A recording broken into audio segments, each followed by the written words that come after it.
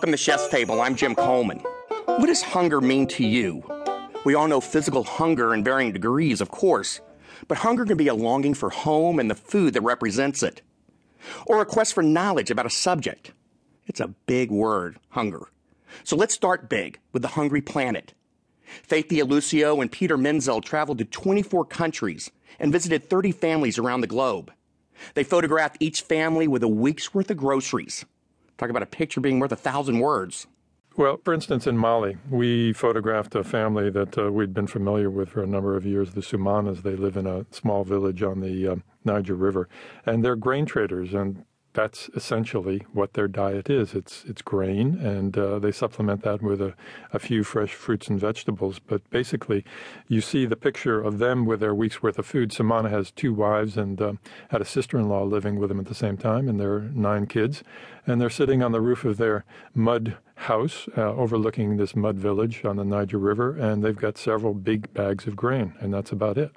And essentially, these very simple diets are actually quite more healthy than many in the developed world when you come down to it, because they're eating really simple, basic grains, legumes, and supplement that with a little bit of meat or fresh fish, and they've got something that's pretty healthy. What is the influence of globalization to this effect?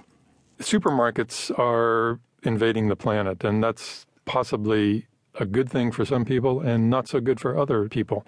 It involves having more access to less expensive food, but at the same time, it's giving global food manufacturers more play to produce processed food, which is replacing a lot of very simple, good nutritional food for a lot of people's diets. Did things play out as you thought they would, or were there some major surprises that you weren't expecting?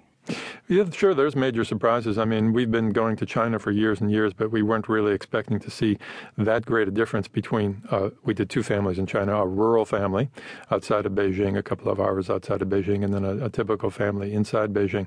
But to see the progress that, or I guess you call it progress, that the local Beijing family, the city family, has made. They were eating a little bit of sushi. They had beer from Japan, and one of the son's favorite restaurant trips every week was to go to KFC.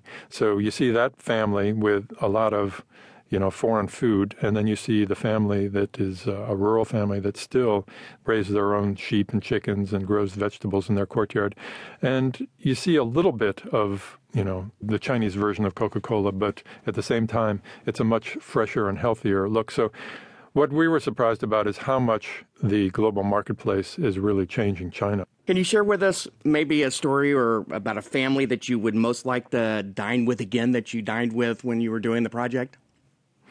I have several. One is Japan. I always love to eat in Japan. And another was Greenland. And you wouldn't think of dining in Greenland, but if you're with a seal hunting family and they're pulling Arctic char out of a glacial lake, we're ice fishing.